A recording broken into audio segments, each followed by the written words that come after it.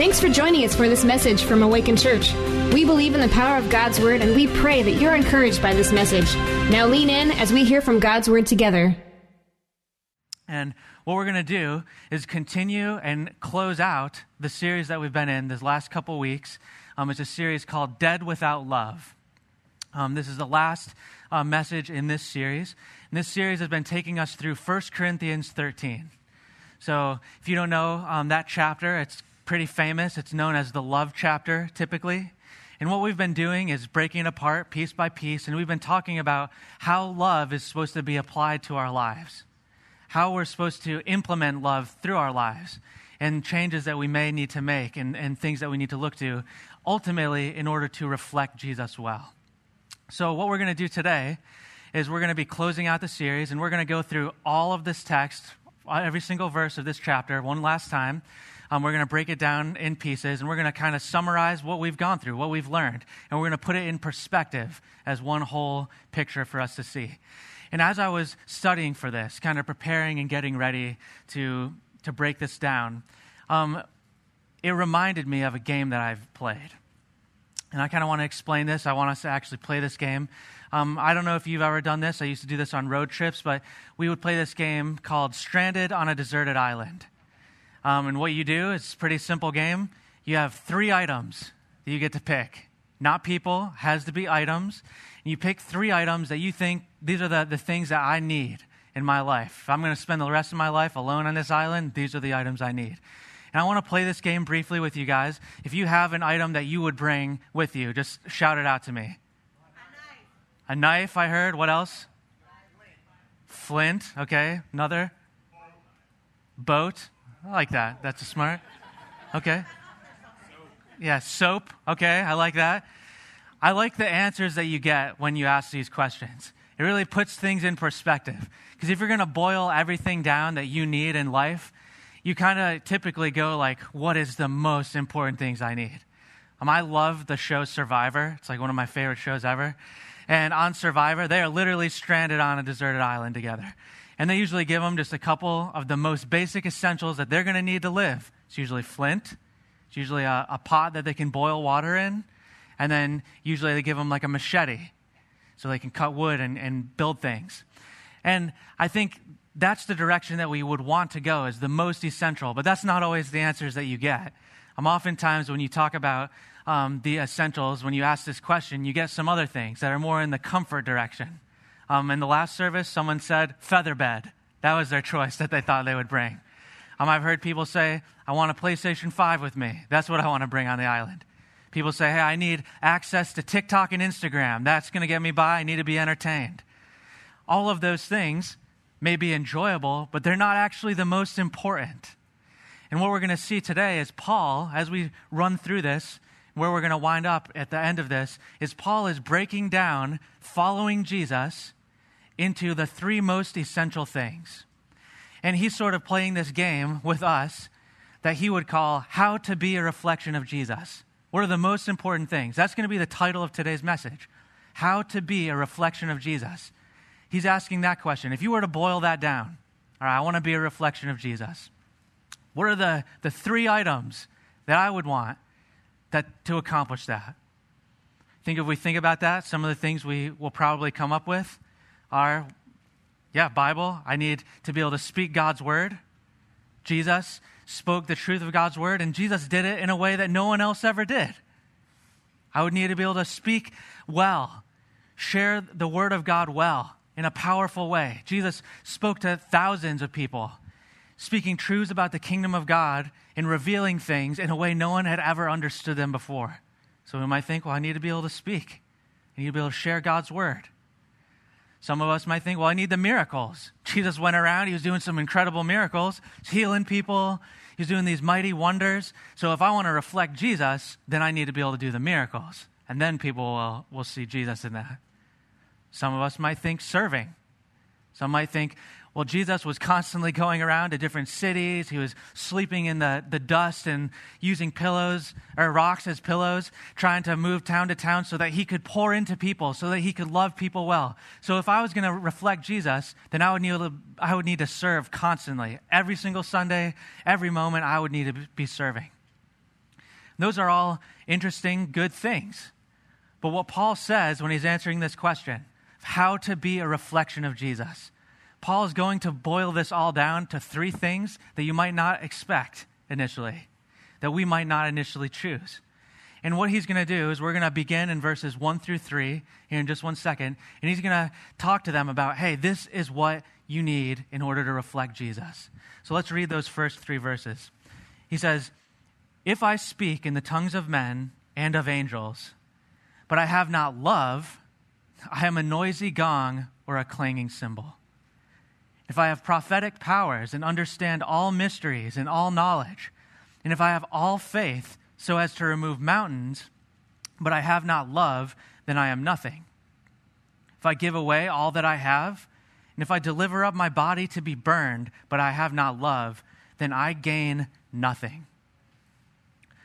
The first point is going to come from that little chunk right there. Point number 1 is all the great things that we may do are dead without love. When we talked about those essentials, how are we going to reflect Jesus? The things that he talks about there, those are things that we would probably go to. When we think about having knowledge of mysteries, when we talk about speaking in tongues, it doesn't just stop with this list. It could be all the other gifts as well. Healing, hospitality, all these different areas. When we think about those things, how they apply, he's saying, if you do those things, if you're as generous as it gets, you give away literally everything you have, but it doesn't have love, then it's useless. It's dead. There is no reflection of Jesus there. And the reason he's saying that is because the Corinthians, the original people that he was writing this to, they originally started on the right track. Paul had gone to the city of Corinth and he had planted that church there and he had poured into them and he had kind of got them rolling in what it looks like to follow Jesus. And initially they were doing well. But when Paul left, over some time, they started to lose sight of what was most important. And they started walking in the spiritual gifts that God poured out for them to use, and they have purpose, but they started to make themselves the center as opposed to Jesus being the center. So love was no longer a part of what they were doing. So what was happening is when it came to knowledge, when it came to prophecy, when it came to all these different things like that, they were seeing people who spoke in ways that no one else typically could. They were seeing people explain the Word of God in ways that most people couldn't. They were seeing people healed. And they were enthralled by all of this, but they were beginning to point to the person instead of pointing to God. What they started to do was pick favorites, who they thought were, oh, this is the greatest scholar. This is the greatest speaker. He's the most charismatic. He's the most exciting. He's the one who has the best things to say. That guy is the most important. And they started to make them the center of attention. They started to get enthralled and be enamored by the different gifts. It became sort of a show for them when it came to healings, when it came to those words of knowledge, God giving them understanding maybe about someone's life that they should not be able to know. They began to see those things, and instead of looking and saying, wow, God is so good, they started saying, wow, this is an amazing thing. We should do that more. This is kind of a show. This is a wonderful moment. I want to see more of that. And what happened is the love faded. There was no longer love in it because it was all about them. It was about this self-centered motive that everything was tying back to themselves. And the thing about the Corinthians is that this issue is not unique to them. What they're dealing with and why Paul is writing this, he's trying to correct them. He's trying to help them understand, hey, this is what love is. This is how you reflect Jesus. He starts here because he knows not only are the Corinthians dealing with it, but also people later are going to be dealing with this same thing. And in our own culture today, you don't really have to look very far to see these same things taking place. I know that it's our gut response oftentimes to see different pastors and speakers and see the way that they speak, the way that they teach God's word and say, oh man, they do it better than anybody else. Man, they're the best. We begin to put them up on pedestals and make them into celebrities. And people want to go to their churches to watch this guy speak. But the truth is, those things may be great, what they're saying, but if they are the center of attention, if we are making them the center of attention, then there's no longer love in it and it's dead. It's useless. If we go out into our communities and we're praying for healing over somebody, And we're praying and we're asking God fervently, would you please heal this guy? This issue that's going on in their life. And then God answers it. If people start pointing fingers back at us and how great we are because God answered that prayer, we're doing it wrong. There's no love in that anymore. It's self-centered. We are not to be the focus. What oftentimes happens is when we lose track of the motive should be love. When we lose track of that and it starts to point to us, instead of building God's kingdom, we start to build our own kingdoms. We start to build our own empires. We start to look at the blessings that God's given us as a church, to be in a building like this that we've just recently built out. And we say, hey, this looks so much better than it used to look. This is impressive. This is really cool. We're not doing this for us. This is not so we can say, hey, you see how big Awaken's growing? See how big that church is growing? It's not about that. It's not about this empire that we are making. This is not about us at all. It's all intended to point back to Jesus. So all the great things that we may do, the spiritual gifts, the incredible, wonderful things that God has allowed us and given us in this world, those blessings, if we are walking in these things without love, then it's dead. It's useless. And Paul is saying you need to correct that mindset. You need to be walking on the right track. If you want to reflect Jesus, you need to make sure love is in the mix. But not just any love. Not just any kind of concept about what love is. Paul's going to tell us exactly what he means by love. We're going to read that now, verses 4 through 7. He says, love is patient and kind.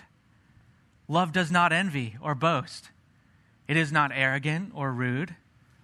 Does not insist on its own way. It is not irritable or resentful.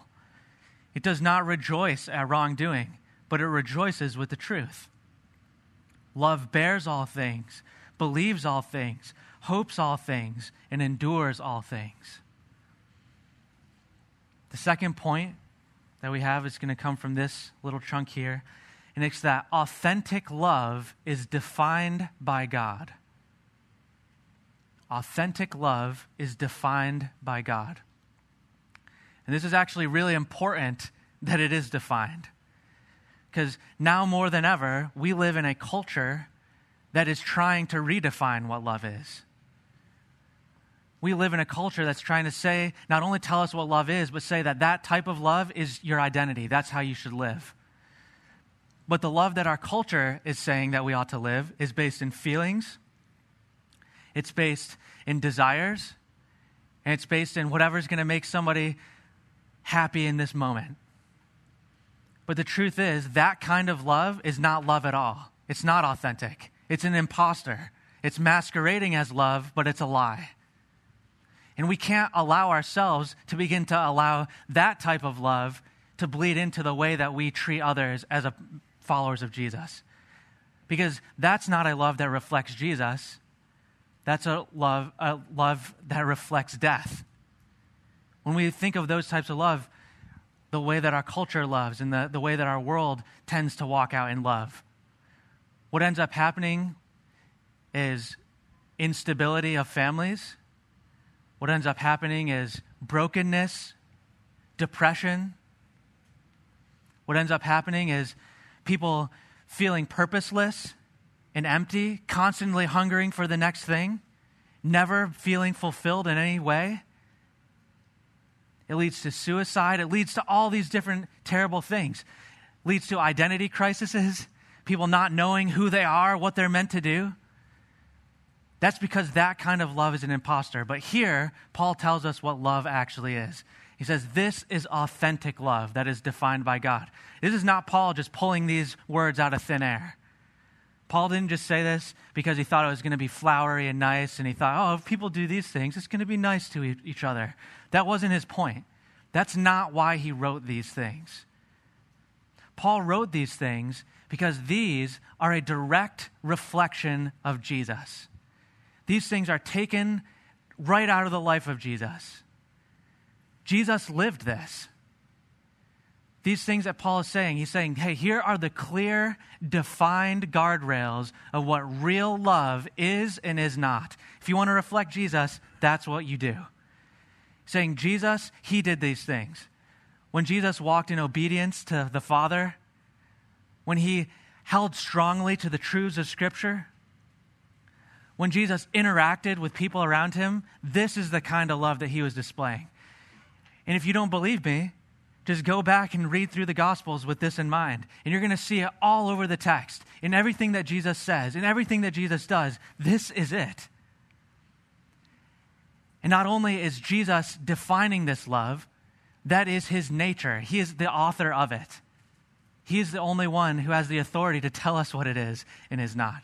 And he calls us to live it out. In fact, in 1 John 4, verses 7 through 9, it says this, "Beloved, let us love one another, for love is from God. And whoever loves has been born of God and knows God.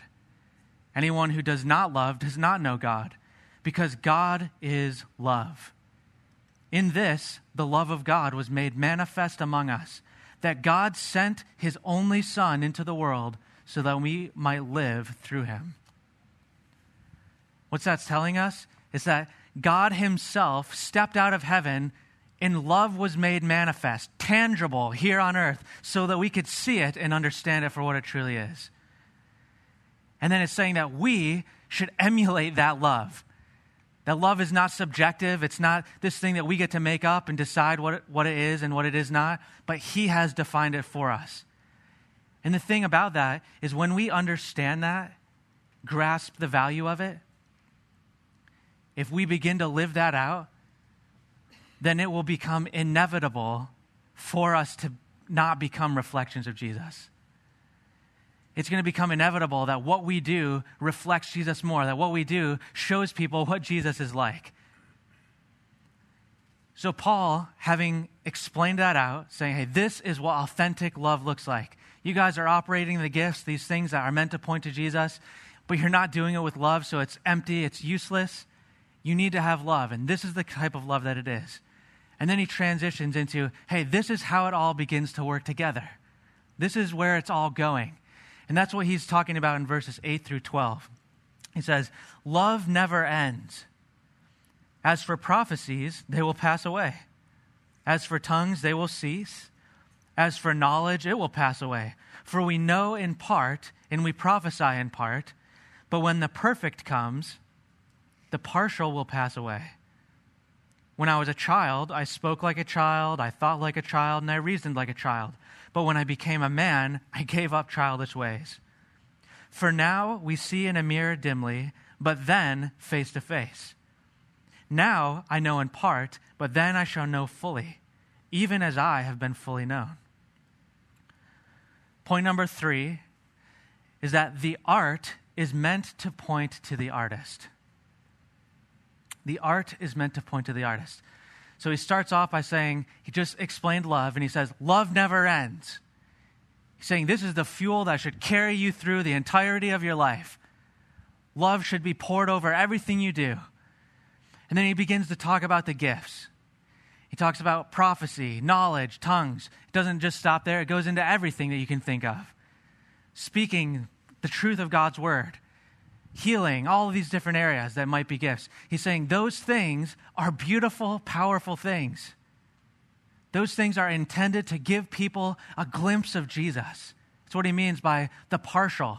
We see it in part. We have knowledge in part. He's saying these things are powerful things that God's given. And when these gifts are acted out in love, they give us a glimpse of Jesus. They let us see him in ways that we couldn't before. It's just like a snapshot of him.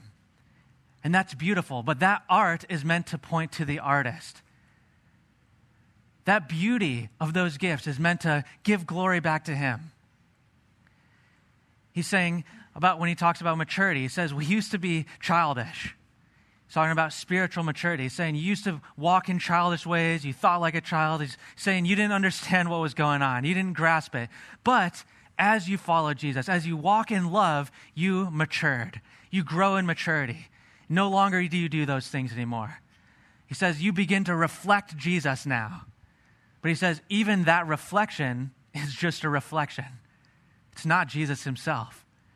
He says we are the art. What we do is the art, and he is the artist. And all of that's pointing to him. All of this is pointing to eternity. Love never ends. It fuels these things. He says, give glory to God and allow him to be reflected through your life so that people see him, not you. And he's trying to put it into perspective for us by saying, hey, all of that stuff, as beautiful as it is, as great as they may be, they're going to go away.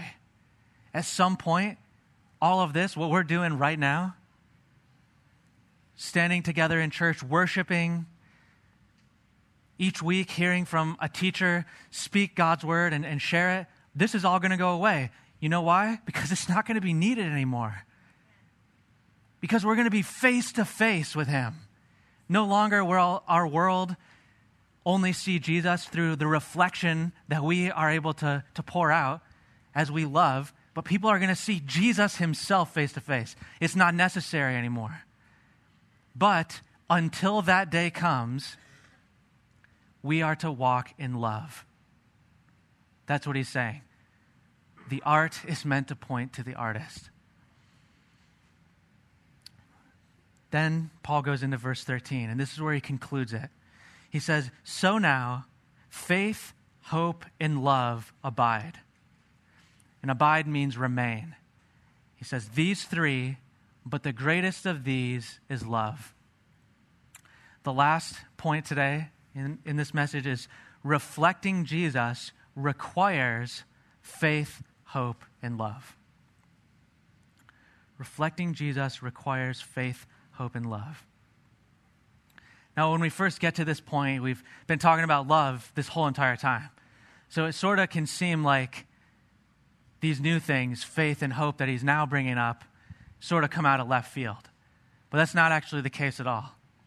Paul, what he's doing here is he's sort of giving a timeline of what it looks like to follow Jesus.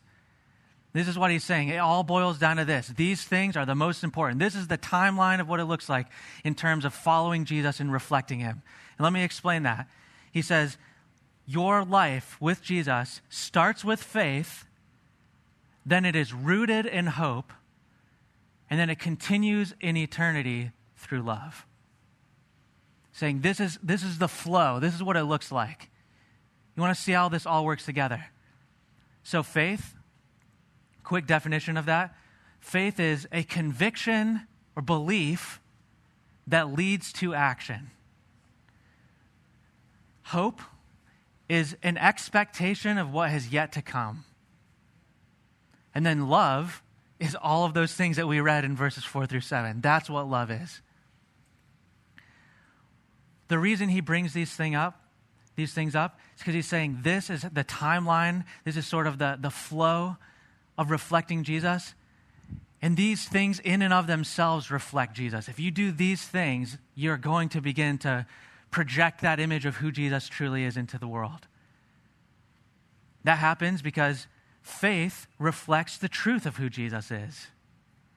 When we walk in faith, the definition of faith, what I'm telling people through my actions, through my life, is that I believe that Jesus was the Son of God, that he willingly stepped out of heaven, that he walked and lived a perfect life on this earth, that he proved himself to be the Son of God, to be worthy of that title, worthy of the authority that he's been given, and then he willingly chose to go pay the cost of my sin on the cross. That he willingly chose to suffer and die so that I would no longer have to be separated from Jesus. And then not only did he just die for my sins, he rose again from the grave. And in doing that, he proved that he holds the keys to death and life. And then he told us, if you want to follow me, if you want this gift, this is how I want you to live. So if I claim, hey, I have faith in Jesus, the life that I live is going to project that truth out. Everything I do is going to be showing that I believe that because my actions are reflecting it. People are beginning to see that reflection of the truth of Jesus through my life. Probably because I'm sharing it, but also because I'm living it.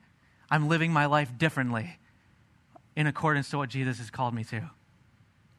Hope reflects the goodness of God. There's no point in having faith that there's no hope that it's leading to. That's why we are rooted in hope. I have faith that Jesus is going to bring me into heaven with him, into eternity with him.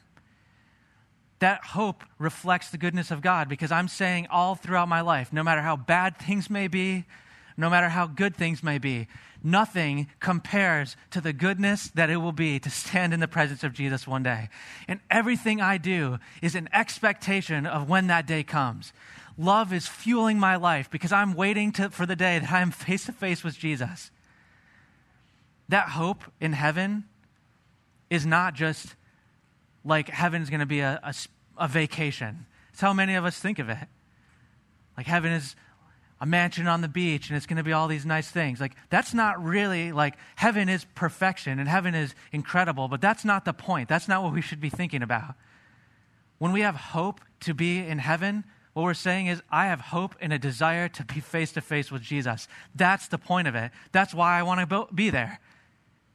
Not just as an escape from the harshness of this life, but as a means to be face to face with love himself, be face to face with perfection, the one who created me for a relationship with him. That's my hope. That's what I want. So when we live with hope as the root of our lives, we are going to reflect the goodness of God back. People are going to see that in the joy that we portray as we go through everything. And then finally, love reflects the character of God. Like we already mentioned, that definition that Paul gives us of the authentic love of God. When we're living that out, that's showing the character of God. Jesus is the one who showed it to us. So if we're living that love out to the people around us, to the church around us, to those other believers beside us, when we're taking this seriously, it's impossible for people not to begin to see the reflection of Jesus, to be able to see the character of our God, the mercy, the tenderness, the patience, that endurance that he has. When we're living that out, that's what reflects to people. But if we don't live those things out, if love isn't at the center, it all begins to fall apart. That's why Paul, at the very end, he says, the greatest of these is love. The reason why he mentions that, he's not saying, hey, if you had to pick one, just do that one. That's not his point. What he's trying to get us to see is that in the order of them, of importance, love is at the top. And the reason why love is at the top, they're all necessary, but love is at the top, is because love is the glue that holds all that together. Probably I'm not going to walk in faith if I'm not walking in genuine love for Jesus. Why would I be obedient if I don't have any kind of love to endure and believe all things with Jesus? Why would I do that? Love is the glue that holds that together, that allows me and propels me to continue to walk in faith. Love is the glue that holds hope together. It's my love that allows me to be patient, to walk through suffering. It's my love for Jesus that says, hey, hope still remains. I'm still going to hold true to that hope. Love is the glue that binds it all. That's why he's saying love is the greatest of these.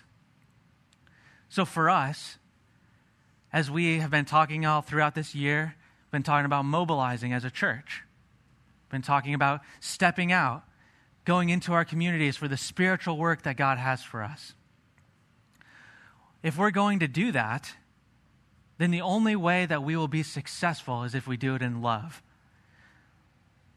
The last thing that we want to be is a church that has the Word of God in us, but doesn't have the love of God in us. If we go out and we have all kinds of knowledge and we go across the world to help people, but there's no love in it, then it's useless, it's empty. We want to be reflections of Jesus in our world. We want to be reflections of Jesus right here in the city of Clarksville. So for us to do that, we have to walk in those essentials: faith, hope, and love. That's what it all boils down to. So I'm going to leave you guys with one final question, and I'm going to pray over us as a church. But the question that I have for you is, have you understood what love actually is? Have you understood what love actually is? And are you actually living out love? When you read these things, verses 4 through 7, does your life reflect that, or does it reflect something else? I want you guys to think about those questions deeply, because I don't want us to be a church that is dead without love.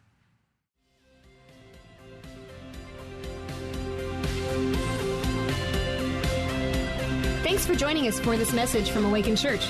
We'd love to hear how this message or the ministry of Awaken has impacted your life.